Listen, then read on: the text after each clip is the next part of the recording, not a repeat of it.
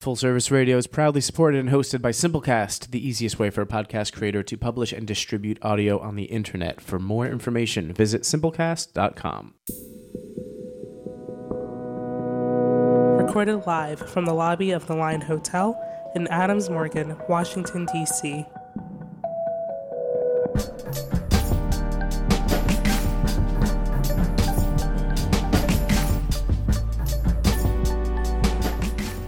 Yo, what up, what up, what up? Yo, for all the eavesdroppers, this podcast is a creative space where creators, movers, and shakers debate current topics and tastes face to face. Only then can fresh ideas take shape, and you get to listen over the shoulder. I am your host, Backpack Matt, Mr. SBO, the silent partner himself, coming to you live from Full Service Radio Station here at the Line Hotel in Adams Morgan, Washington, D.C. Shout out to world-class engineer to my right, Jack Inslee, in the studio today. See, I had to give myself a round of applause. Hell actually, yeah, man. Actually, I wanted to hit it with the bomb. There we go. Facts. It's the wrong damn button. Much more fitting. That's more my speed. What's good, bro? Not much, man. Just got off the plane a few hours ago from Oklahoma. Okay. You know what I mean? So happy I could be here, but, you know, it's the holiday season. Happy holidays, bro. Happy holidays to all the listeners. And we got a lot of our team in transit today. So TomTom is currently headed to Miami, or he might have just landed there with Chris Pyrate and the rest of the team and the good folks over there for Art Basel. I'll be joining them and a few of the other homies from the DMV tomorrow. So by the time you're listening to this, I'll probably be down in Miami. So if you're out there, give me a holler, say what's up.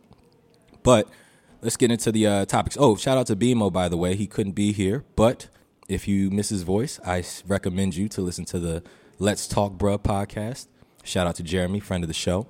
Dope podcast. And it seems like they rap for about an hour and a half about some dope stuff. Masculinity, all different types of topics. I haven't heard it yet, but I know it's going to be dope. So I'm going to check it out when I leave here. But let's get to a little short list of agenda items I want to discuss today. And this is going to be one of those special episodes when I just go off on my little tangents and rants and nobody can really stop me. So, but you can stop me if you want to pause this episode. But I think I got some pretty dope topics to discuss. But first, I got to do some self-serving shit. Today, even though you won't hear this until the 5th, is December 4th. And December 4th is a special day in America, in the world, in the black community for a multitude of reasons, right? Start with the negatives. It's the day that Fred Hampton was murdered in Chicago by undercover police, one of the pivotal members of the Black Panther Party. So rest in peace to Fred Hampton, and may his memory continue to serve on and inspire us to make change and do well for our communities. But today is also the 113th anniversary of the founding of my dear fraternity, Alpha Phi Alpha Fraternity Incorporated. Shout out to the Alphas out there all over the world, 113 years strong. I myself have been in the game for about 10 years, since November 7th, 2009. Shout out to my line brothers. Shout out to my chapter, New Sigma chapter over at Stanford University. I owe so much of my life and the progress in my life since crossing to Alpha Phi Alpha. Not necessarily for just being a part of the organization or a member of the brotherhood, but the local brotherhood that I was able to be a part of and build with during my 4 years on campus, and especially afterwards. I know fraternities and sororities aren't for everybody, and I'm not one to put my nose up on anyone who's not a part of a fraternity or sorority or that type of organization. But, you know, outside of all the jokes and shit that you see on social media, it's so many benefits if you're in it for the right reasons. It's not just about the networking for professional, climbing up the ladder per se, but it's also about friendships, brotherhood. You know, when I'm in many cities throughout America, when I travel for work, I'm often in a city where I know that there's a brother I'm cool with. So, you know, if I ever need a couch to sleep on, or if I want to just link up and just talk shit with my bros, or, you know, bounce ideas off people who are like-minded individuals outside of the DMV creative scene, I typically rely on my brothers. I go up to New York so often just because my fraternity brothers and my chapter brothers, line brothers, a lot of them are up there in Harlem and Brooklyn. So, you know, I always got to tap into the brotherhood, man, especially during these times where shit is so dicey. People lose themselves. You know, people are dealing with social anxiety, and it's at alarming rates. And, you know, we have so many different identities that we got to keep up with. And that's not a jab. That's just real life. You know, you got your social media, you got your family, you got your work, you got when you're by yourself, and also when you're in person with other people. There's so many different masks and different iterations, I wouldn't say masks per se, of but different versions of ourselves that we constantly have to keep pruning and keep sharp in order to feel like we're, competent and doing stuff out here. So, but yeah, shout out to Alpha, man. I'm gonna wrap this up. Alpha has meant so much to me. I joined the fraternity because of my grandfather who passed away. He passed away maybe 2 weeks before I found out I got accepted into Stanford. And, although my father dropped out of college, my mother's in a sorority, but my grandfather was also a big influence on my life. So when I went to Stanford, I made it a point that, hey, I wasn't necessarily going to pledge for sure. It had to be for the right reasons, but it was founded on the example that my grandfather set. So, you always got to pay homage to those who came before you. And so thanks, Grandpa. Hope I'm continuing the legacy. December 4th, let's keep it going, man, which is probably the most popular reason why December 4th is a big day is Sean Jay-Z Carter himself turns 50. 50 burger today, man. Shout out to Jay-Z, Jigga that nigga himself. So many classic albums. Jay has been a huge pivotal piece of my life as well. I remember one of the first few albums, CDs I was actually able to purchase, not illegally download, because I've been illegally downloading since I was like 9, but actually able to purchase. My mom gave me the thumbs up, was 2 albums. It was Jay-Z, the Black Album, and Kanye West, College Dropout. And this was probably like 8th grade or something like that. But, I think about 5th or 6th grade, I was on this field trip to Williamsburg. Everybody in PG County school systems, you always had to do one of those field trips to like Williamsburg and look at the tobacco plantations and, all that other sketchy, weird shit. But one of my boys, white dude by the name of Russell at the time, he had the blueprint. And we were on our bus headed down to Williamsburg. It was a 3-hour commute trip. And we were just swapping CDs. I think at the time I was really rocking with Project Pat. I had a really diverse array of music tastes, but Project Pat was, for some reason, I was on that at the time. And so we swapped CDs, and this is back in the day when we had CD players, kids. I don't know how many youngins we have listening to the program, but for those of you who are around my age, you remember the Walkman, the CDs.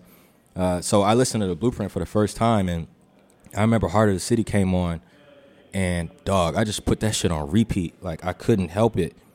I believe probably for an hour and a half there, in the whole 3 hours back, I listened to Heart of the City maybe 100 times, give or take. And, Annie had come out when I was a child. Hard Knock Life, excuse me. But, really that relationship and my love for Jay-Z as an artist really kicked in around that time. As I continued to get older and listen to more of his music and hear more of the gems, I started to shape a lot of my opinions and ways of existing in the world based on some of the things that Jay said. We can do a whole podcast on this. And, when I was on All the Fly Kids, when 444 dropped, we actually did a full episode on Jay. I would love to do something like that again, breaking down different albums. But I'll just leave y'all with one bar that Jay said that really has a profound impact on me. People look at you strange, say that you changed, I worked this hard to stay the same, right? Especially today, everybody has this opinions on you and whether they found it or not, or whether they met you or not. But at the end of the day, the only thing that we should really be focusing on is self-edification, and that includes our communities, our families, our loved ones. The list goes on. So not only from a business perspective, which is what a lot of people herald Jay-Z for, but he had life lessons for men, especially black men, young black men existing in this world, and he communicated it in a palatable way. It's that even a young kid like myself at the age of 12, 13, really gravitated to him.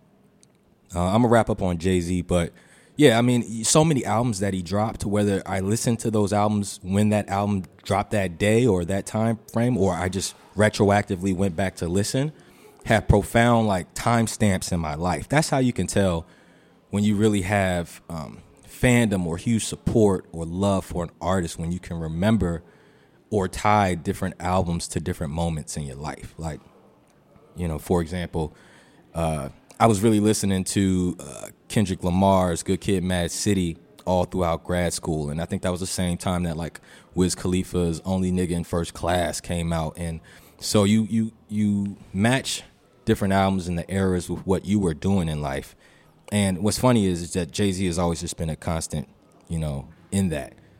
I can point to multiple albums and tie those to different points in my life where I was developing or feeling like I was going up or down. So shout out to Jay and all the things that he's done.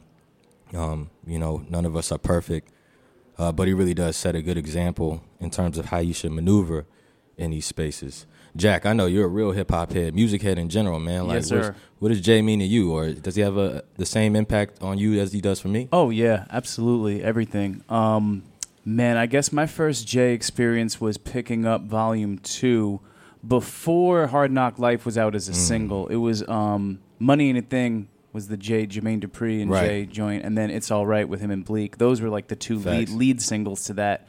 And I remember picking up that CD. It was the fall because school had just started. Mm-hmm.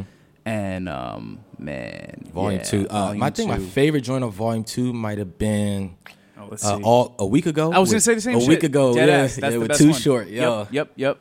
Absolutely, man. Yeah. But yeah, Hove was everything. I mean, basically up until that Black album, which truly I think was his nod to the real fans of saying, like, Jay-Z, the artist who really is like in this rap thing, is retiring. Yeah. I will still do it as commerce. Right. But this is But that body of work from Black album prior is just, is everything, man, for all of us, I think. That was the end of Jay wearing a 23 jersey. Yeah, exactly. Did he get right. wins with the 4 or 5? That's debatable. I mean, yeah, I would say so in life. Yeah, I mean, albums, I'll leave that up to other people. American Gangster, I mean, classic. Michael Jordan owns an NBA franchise, right? Facts, so, I mean, exactly. So I mean, that's a perfect analogy. So exactly. we're going to touch on Jay-Z a little bit later too with the title lap. But let's keep it moving. So Beanies, thank you to everybody who came out a couple of weeks ago for the art showcase that we put on courtesy of Art Show OGK for the Mink Beanies collection. It was a dope experience. Shout out to everybody who supported, just helping to put the event on to begin with, whether that be Creative Hands Studio, 52 O Street, Northwest. Shout out to Mike Ant. Shout out to Stram. Had amazing vegan food courtesy of Good Green Grubbery, vegan finger foods. Shout out to Sankofa Beer Company, black-owned beer company based out the DMV, supplied a 24-pack of wheat ale. I believe they have beer on tap at the Caged Bird in DuPont. So if you were at the event, and I know a lot of people had high praise for the beer and, for the food and everything else, but if you want more of that beer and you just, in the area, check out Caged Bird. But more importantly, I just loved the energy. We had a great turnout. People purchased merch. We had beanies for sale, of course. And just to rewind, this whole showcase was to pay homage to many of the youth who've lost their life due to gun violence in the DMV over the years. And everyone knows when you come to the DMV, we rock our beanies a certain type of way. I mean, you can say that's the East Coast thing, you know what I mean, or a major city thing, how we roll it up.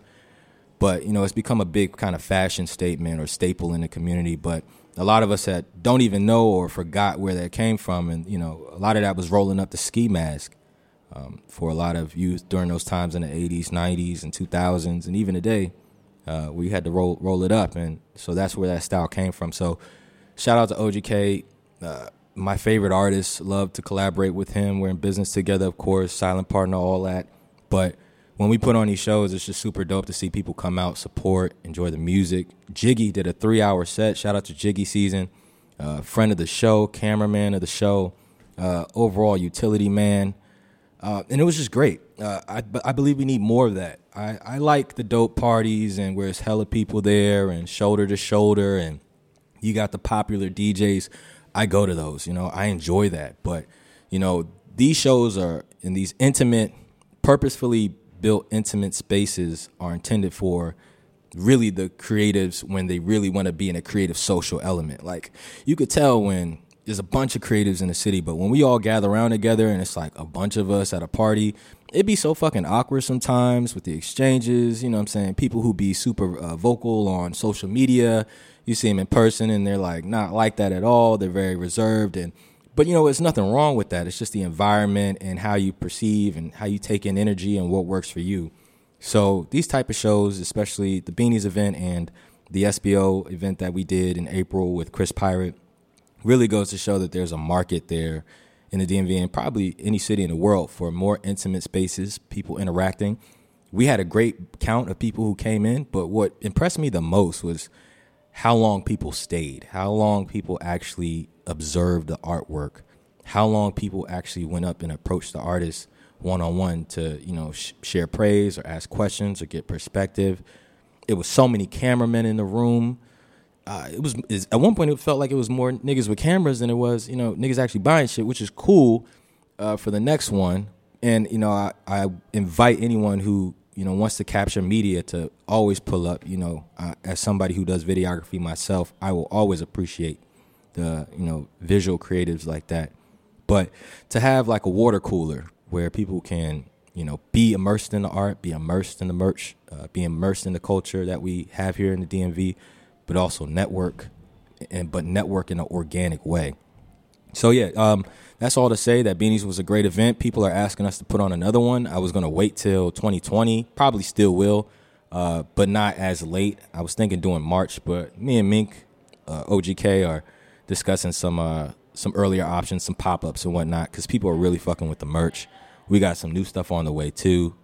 Got great reception online, so it's all about black business right now. That's what I'm about, just bringing these different creative entrepreneurs together and creating experiences. And I applaud everybody who was involved. Art Basel, so I'll be in Art Basel or Miami tomorrow for the Art Basel experience. Personally, I'm going for a vacation because I've just been traveling so much to these different obscure cities throughout America for my job, like having to spend a week in fucking Augusta, Georgia, or 36 hours in Oklahoma City, or, the list goes on. And, it's nice to finally take some time off and go to hopefully a place that's a little bit warmer there than where it is here in DC. It's like 35 degrees now, but I'm hoping for a tight 48. I'm cool with that in Miami. Hopefully it's a little bit warmer, 50. I feel like I'm a little bit spoiled, but I'm most excited to be down there for the art experience. Every time I've been to Miami, I've done the more touristy stuff. I wouldn't even say touristy, but South Beach and Fontainebleau and all of that shit. But I've always wanted to go into the Wynwood district and, really touch the people who are kind of having communities like us up here. And so I know TomTom's down there doing this thing now. So shout out to TomTom, shout out to Chris Pyrate and the whole team. I know they got an event up here for Art Basel in DC actually sometime this week, as well as a showcase in Miami. So TomTom's not playing around. That nigga really is a facilitator, and he's, him and the whole team are making moves. And I'm really looking out there to be there with friends. Shout out my boy Kelsey, one of my best friends from Stanford, just in life. Shout out to Sam. We're going to be out there kicking it. So, like I said, if you're going to be in Miami and you fuck with the show, or you just fuck with Backpack Matt, I don't see how you can fuck with me but not fuck with the show, because this is like Backpack Matt on steroids. You get Backpack Matt, you get Jack, you get BeMo, you get TomTom, you get Elise, you get everybody, Alexia. But if you want to see me, I'm going to be out there. So let's get to some of these in the bag stuff. This is pretty much a long ass in the bag episode anyway, okay? But it's, I'm not going to really dive in and have the pre-scripted kind of monologue that I usually do, since I'm pretty much monologuing for, 30, 40 minutes. But some interesting things that I saw on Twitter and in the news over the past couple weeks. So did y'all see this thing about Payless doing this pop-up? It was a pop-up, I believe, in L.A., but they renamed the store Palesi. Like, this is last year, right? Yeah. Was this was a year ago? I just saw this on a timeline like yesterday or something like that. The Palesi one? Yeah. Yeah. It was, I believe, last November they did this. Word. Do you know more about that? I mean, I can. No, I mean, not really. I just remember that it was kind of meant to, like, put a fake label and create hype around something, and do people take the bait? Ding, ding, ding. That's really all it comes down to, man. It's this positioning, marketing, and playing on people's, I don't know if you want to say insecurities or buying biases, label chasing, right? Label chasing, status chasing. But, Palesi, which is really Payless, they did this pop-up in L.A., and they highly marked up the prices. So you can go to like Payless. I haven't been to Payless in years, but shout out to Payless. You can get some shoes for about $8. You know what I mean? You get 13 or something like that. It might not be a brand that you recognize. It back in the day, I remember they had Fila's in Payless at one point. So you can always come back up, but that's more of the lower tier, more affordable, commodity-based place. And, I'm all for supporting people being able to get things for the low. But when they did the pop-up in L.A., they were selling, like, shoes that would have probably cost $13 in a regular Payless for, like, $640. And people were buying it. And that just goes to show, like, I don't know what there is really to extract from that because there's so many other articles that I just want to touch on. But it's interesting, the human psyche and how we make purchasing decisions and how much we kind of shoot ourselves in the foot, or how much we put status or weight on the price of the things that we purchase and wear, as opposed to, letting the things that we wear and those accessories actually accessorize who we are. The core of, your uniform should be yourself. And everything else that you put on is, doesn't matter how expensive it is, how cheap it is should just be to add or amplify what you want to communicate. And I think this just goes to show that it doesn't really matter the worth or the price value, because most of that shit depreciates just like cars depreciate off the lot. As soon as you take that shit out the store, unless it's like Bape or, Supreme, and, you're in LA and New York and able to get it for the quick and flip, sometimes you're doing yourself a disservice if you're basing what you wear on the price tag. But, I mean, for the entrepreneurs out there, that also goes to show maybe you're just pricing your shit too low. That's a fine line, especially with, Mink and what we're doing with the brand and building that up. And, celebrities have worn it. Gold Link, for example. I know Gold Link is in a lot of shit right now. We might be able to touch on that later. But yeah, celebrities have worn the brand and all of that. But it's interesting how you price something, especially in the DMV. Shit be going like you could sell some like sweatpants for like I've seen jackets go for like $300. You know what I'm saying? And that's kind of like mid tier.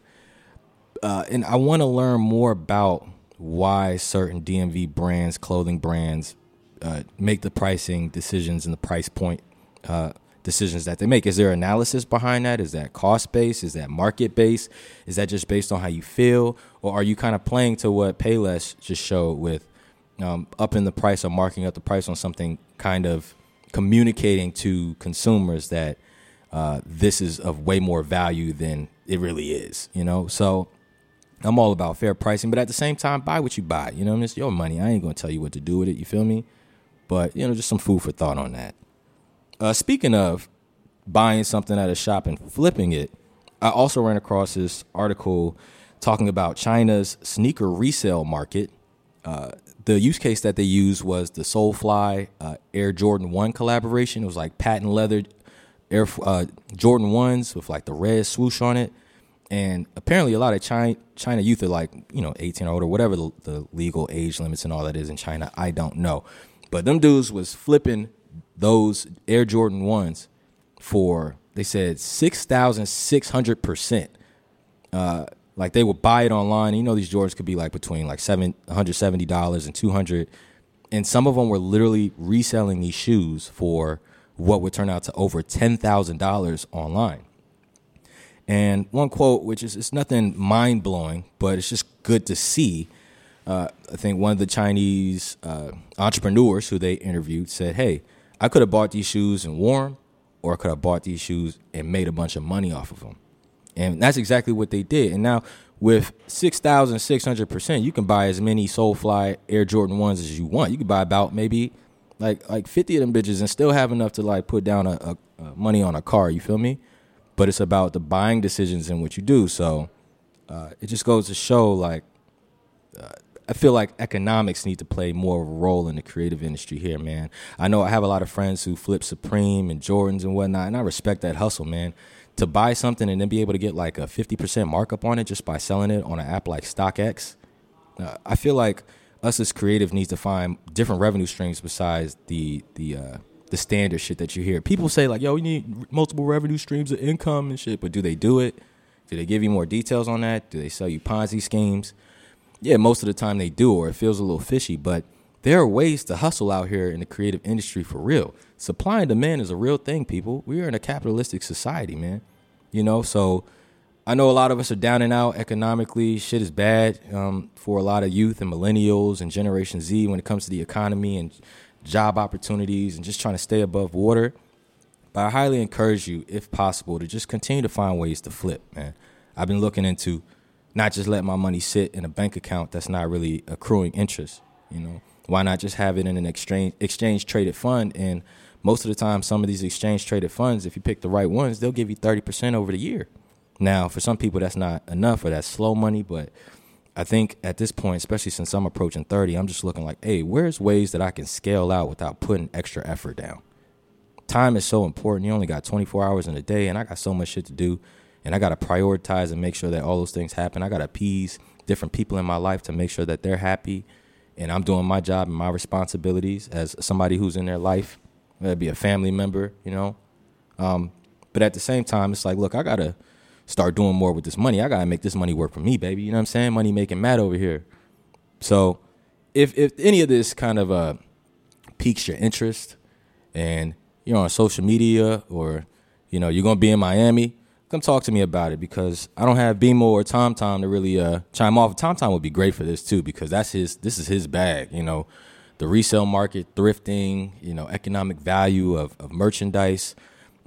Jack, I know you are around a bunch of creatives and stuff. What are your thoughts on when it comes to pricing and getting the bag? Man, I'm bad at this. I'm still working on it. And especially when you talk about resale and stuff like Yeah. that, because I'll stay copping things like, new Nikes when they drop or Yeezys or whatever. Thinking Right. I always pick the wrong ones that got bad resale, and then I end up keeping them, and then I got too much shit on Grail that nobody's buying. Right. So you got sunk costs, shit on the shelf. And it backfires because I'm like, damn, what I thought was going to be a little bit of extra income now is like sunk money. Right. Essentially. Yeah. That's a good point, man. I've been thinking about putting money into like the stock market. I've thought about StockX. I have some. I got a toe in the stock market, Yeah. but it's slow, man. It's slow growth. Right. So if you don't have big money to play with, it's like the gains are kind of right. Unless you got like, I say for ETFs, like exchange traded fund is not just investing in one particular stock or one particular company, Right. but it's a group or a collection. So it's similar to a mutual fund, but you don't have like somebody kind of controlling what companies are in that fund.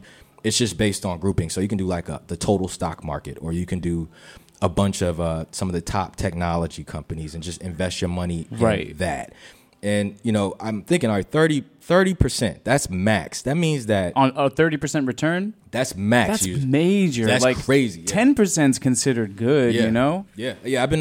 I've just read The Intelligent Investor, which is if anybody's interested in really scaling up money, I think that's the way to go. Warren Buffett has been a huge champion of exchange traded funds because usually they beat, that is the market, and most people who try and beat the market, 90% of the time you don't. Right. But that doesn't mean you're not making money. It just means that you're not maximizing as much. But as again, you it's like all of this is cool, but if you don't have big money to throw at this stuff, most people, I think, our age, like you might have a few hundred to a few thousand maybe to throw at something like this. Yeah, right. And if you're getting 10% on that, let's say you put 5 G's away, right? So you made $500 in a year. But like $500 stretched over 12 months is change for a lot of people. Right. You know what I mean? So I think a lot of people get into that stuff looking like, yo, I'm about to make some money in this time. It's like, meh. Nah. Now, if you put 25 G's in, right, then that 10%, now you're starting to accumulate. Like, eventually, if you get up to 100,000 one of these days, I am nowhere near that, bro. I got like $250 in exchange traded funds. Exactly. I just started that shit. And it's nice though. I have some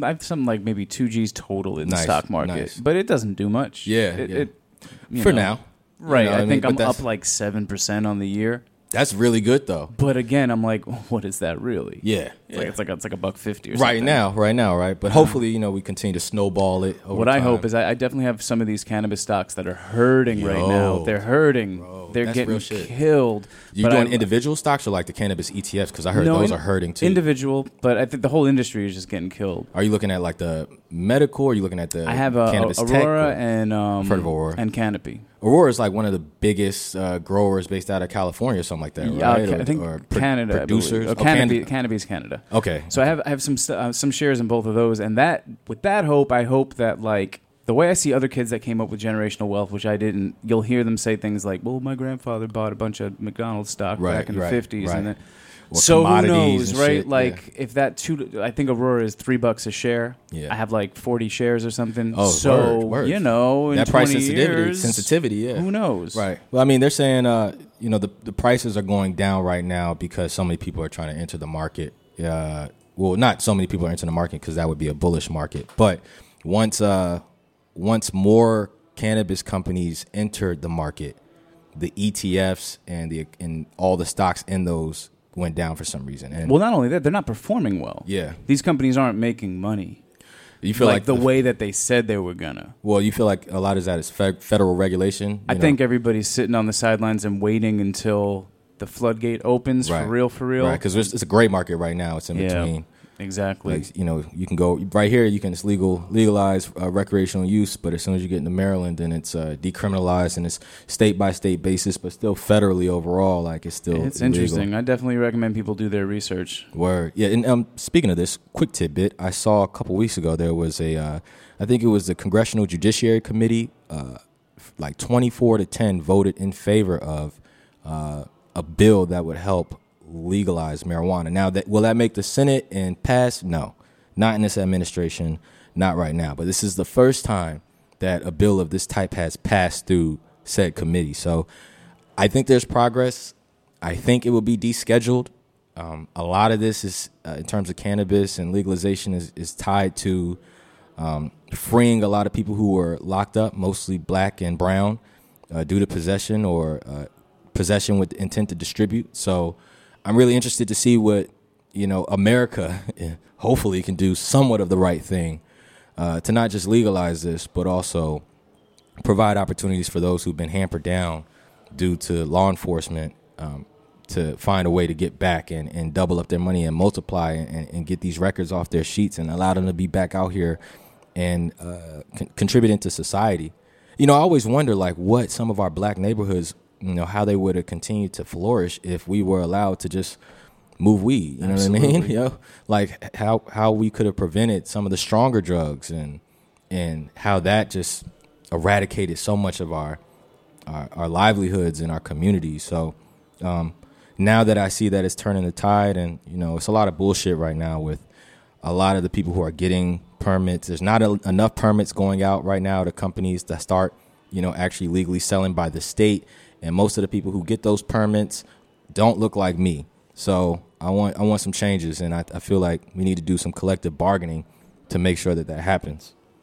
Let's see what else I got. I think I'm doing good on time. Okay, so let's get to some other creative stuff. Music, Spotify. So Spotify announced a couple weeks ago that they're going to launch the Spotify Awards. Now, this award show is going to be strictly based on streaming statistics from the app, right? So I know it's what you got. The American Music Awards is based on the fans. The People's Choice Awards is based on the fans. But most of these other award shows for musicians are based on committees, and most of the time, same thing.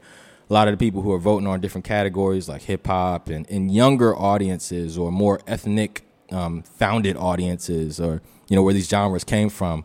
The people who are voting for who got the best hip hop album don't look like the hip hop artists who are being nominated. And I don't think there's a problem with that all the way, right? Because we all love hip hop, but it's not even just about representation. It's like, bro, what the fuck? Like, are you serious? Like, who else is having the crucial debates about these albums and going through dissecting these albums on a regular basis and really seeing how these albums are impacting the people who those albums were meant to impact. And I think we need the best way, or the single source of truth right now that we can rely on, is data. That's the equalizer. So shout out to Spotify for doing that. I know they're really doing big things with the podcast. Shout out to Spotify and Full Service Radio and Jack for getting over the shoulder on Spotify. So if you're listening to the podcast on Spotify, shout out to you. But this is the shit I like to see, man. I like to see more fairness in the game. I'm an engineer by trade, so when we always get to the data and the metadata of things, and I can talk about metadata all day, but I already did an episode on that. But that I feel like that'll help level the playing field for sure. Speaking of streaming applications, not necessarily the most poppin' ones, but Tidal announced that it's forming a partnership with Snapchat. It's kind of weird. I guess that's cool. It's kind of like when the fourth or fifth place in this one area and you got fourth or fifth place in the social media area with Snapchat are joining forces to take on everyone else. I think it's going to fall flat on its face because most of the people who use Snapchat, if you're not on that freaky shit, are like 18 or like 12 to 18 or 12 to 20 years old. That's like 50% of Snapchat's target audience or frequent users. And I feel like most of those kids don't really fuck with Tidal. You know what I mean? So, but the integration basically allows you to, via Snapchat, post full-on songs in your Snapchat, which I think is also kind of weird. I think there's a way to do it. Like, I know with IG and Spotify, you can put snippets of a song through the APIs that Spotify and Instagram are integrated together. So when you're on a store, you can throw a song on there. I think that's how it's done. And I guess Tidal and Snapchat are trying to do the same thing. But I don't hear about either one of these apps anymore. The last thing I heard that dropped on Tidal was maybe that Kanye West play, and I wasn't watching that shit. I'm just going to be honest with you. Yep. So, but shout out to Tidal. I still think Jay owns majority stake in that, but he also announced today that he's putting his full discography on Spotify. So I think that's a sign or telltale sign that he might be moving out of the streaming marketplace industry soon. All right, folks, I got a couple more bullet points to get through. So did you hear that Google is launching its own checking accounts? I did not. Yeah, so they're partnering with I think a small collection of banks throughout the country to allow users to sign up for checking accounts through Google. Now, I fuck with Google. I think Google is one of the obviously one of the innovators in the tech space, and tech is at the backbone of everything that we do, basically. They're one of the most secure companies, which is why I also fuck with them heavy. And they have, different platforms that enable creatives and entrepreneurs to build products and hustle or, get their products out there with ads and whatnot. But I just kind of feel like it's a little Big Brother-ish, you know what I mean? Like, besides just the Google Pay shit that they rolled out, all of these major companies, Apple, Google, Amazon, etc., they're really just trying to tap in directly to our bank accounts. They're like, nah, don't pay me monthly, my nigga. Pay me all the time. Give me all that money, you know what I mean? Yep. So it feels like a little monopolistic. We're feeling like we're trending towards with a lot of these companies coming out with ways to kind of hold your money, and these aren't the traditional banks, so to speak. So, well, you know what's funny, man? It's like the cord cutter thing. They really pulled the long scam on everybody. Talk about it. Because people that were cutting cable and saying I'm talking about video streaming now. Yeah, cord cutting. Yeah, it's like everyone's like, well, that cable bill is $60 a month, so I'm gonna cut that, and I'm just gonna get Netflix, and I'll get it. Right. Now all of a sudden. Mm-hmm. If you really want all that content, you're paying the same. You're paying the same, if and not it's more. like, who owns the cable companies? Isn't it basically Disney? Like right. Comcast? It's right. the same These major players. Time Warner. Yeah, and they're reshuffling the cards, AT&T, and they're still getting the money. Right. These media and telecommunications mergers. Yep. Which is pretty much how we all interact anyway. And you add in net neutrality, and right now things are cool. Oh yeah, man. It's all they're just they were never going to take that L, and for a moment, I think people really thought they. It's a new frontier. These giants will collapse. Right. No, they're not taking the L. They're streaming gold rush. No. They went back to the war room, and now you're seeing it with the Disney, the Apple streaming. It's like, right. Here we are. Yeah. I haven't gotten Disney Plus yet. I think I'm hold out for a little bit, but have you got it? I don't have shit, man. Yeah. I don't. Smart. I just canceled Showtime. I forgot that I pay for it for Jesus and Mero, but I had to back off that $10 a month. They should just have hey, for $2 a month, hey, you could just get Jesus and Mero. At that point, you know what I mean? That's all profit for them anyway. Hey, Showtime has great. Look, they all have great stuff. Right. But shout out to everybody using their mom's Netflix login. Facts. Yeah. Facts. I know. It's a little community I got because I think I farm out my Netflix to my family, but I use my mom's HBO Go and let some of the homies use the Hulu. So it's like, yeah, I'm paying all this money, but I might not be watching these apps, but at least somebody's getting value out of it. And speaking of apps, quickly, shout out to URL Battle Rap for doing an update of their application, a much better user interface. You all know I'm a huge fan of Battle Rap, and I feel like this is the next frontier for them because they, Jack and I were talking about a lot of these small streaming companies not really being able to break through. But when you have a niche market and a stronghold on that niche market, and now instead of just putting your apps, your battles or product on YouTube and getting fractions of pennies on a dollar, now you're getting $8 a month or $10 a month when they scale that up per user, and you get to control all the data and get more insight. So shout out to URL for launching that and getting that off the ground. I got about 5 more minutes, so I got 2 more points. So first and foremost, I'm not a big fan of ICE. Now, ICE is the immigration wing or sub-wing of the Department of Homeland Security, and we know that they're, under this administration, it's a lot of black and brown people getting deported in courtesy of ICE.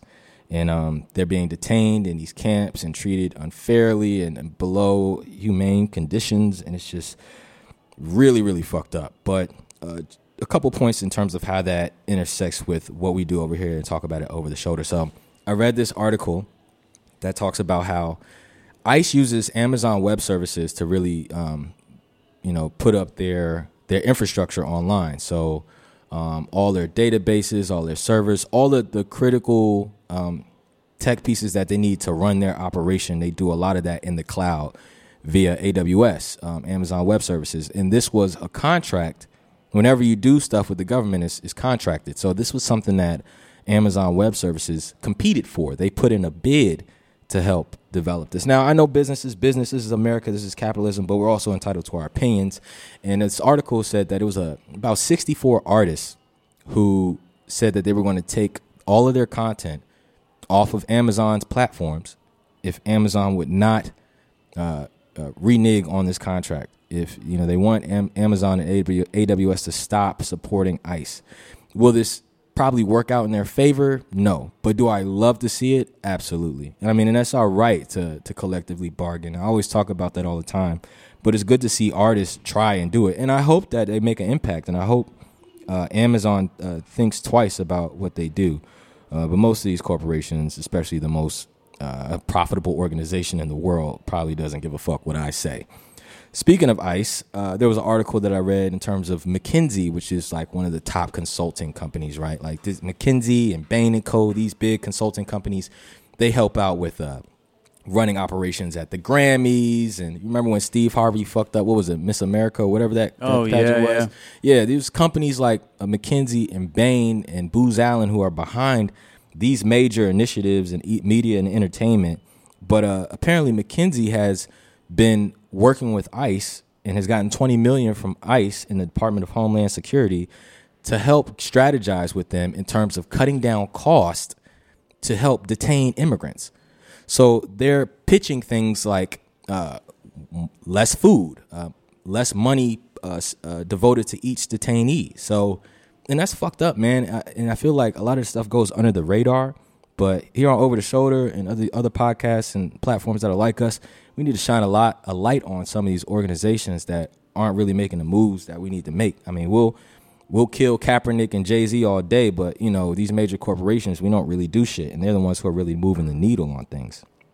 And my last point for the day, because I know I got to wrap up soon, U.S. Patent and Trading Office. So the U.S. Patent and Trading Office is a federal agency where you get all your trademarks, copyrights, etc., like, reserve rights for your content, your company, etc., your intellectual property. But speaking of intellectual property, IP or intellectual property is really based on something that you create, a work that you create from scratch, and you own that. You own a percentage of that. You own 100% of that. And that's how people sample you or sample your ideas. If you have your shit trademarked or properly trademarked, you can get bread off of that as you should. But this one article that I read, I believe it was ZDNet or something like that, one of these tech blogs that I read, that it poses a question.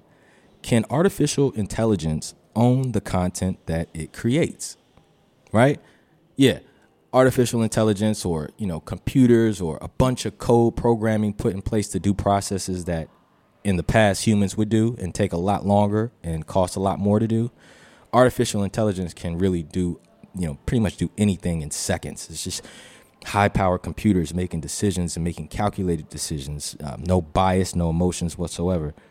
But since they're not human, but these technologies are able to create products and create content, they can make tweets. You got bots who can communicate with you and all that, and it seems like it's just all coming from computers, computer generated. The argument has been proposed, like, do these systems have intellectual rights over what they create? I think that's some scary shit. I feel like I talked about with Andrew Yang and automation taking away a bunch of different jobs. Yes, that's going to happen. And that's just how, the way a capitalistic society like America works, where things become cheaper, just like the cotton gin was introduced, and it significantly reduced the demand for headcount for slaves on plantations to pick the cotton, right?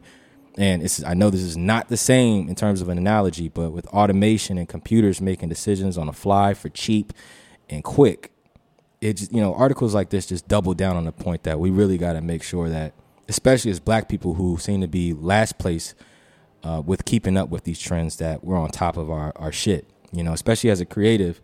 If these computers can come up with content on the fly, we need to be a lot more intentful and creative in terms of how we survive out here. So that's pretty much all I have for today. Tools of the trade. Tool of the trade is a segment where we wrap up and we say our social media platforms and things that's currently helping us get through right now. So I'll start, and hopefully Jack can finish up for me. But, you can follow me on Twitter at BackpackMatt. You can follow me on Instagram at Mr. Backpack. You can follow Art Show OGK, which is where most of the merchandise that I'm a part of and I help is at Art Show OGK on both Twitter and Instagram. And I say my tool of the trade would be Audible. I know I probably said this before, but when I'm on these flights, I'm always just tuned in on audiobooks and just, trying to keep as much game as possible and just stay sharp. So that's my tool of the trade for today. What about you, Jack? Forgive me if I've said this one before. My tool of the trade is picking an airline and sticking with it and having a loyalty card, a credit card that gives you Sky Miles. Yep. Stack those up, play the game, do research, go on Reddit, see how you level up. It's worth it. Gems. I'm like 36 miles away from gold status on American. So I see you. Yeah, this flight to Miami is going to take me over. So I went to Japan for free. Nice. I'm platinum on Delta for the last 3 years. That's fire. Yeah, you be traveling across the country, so you be racking up miles. And each time. Look, if you got a job that reimburses you for any kind of purchases, man, put that on that put credit that shit card. to use. Put it in the credit card. Get rewards on the credit card. Exactly. Stay with the same rental car company. Just stack up. Free trips, free vacations, free flights. Get that money. Get it where you can. Facts. Peace.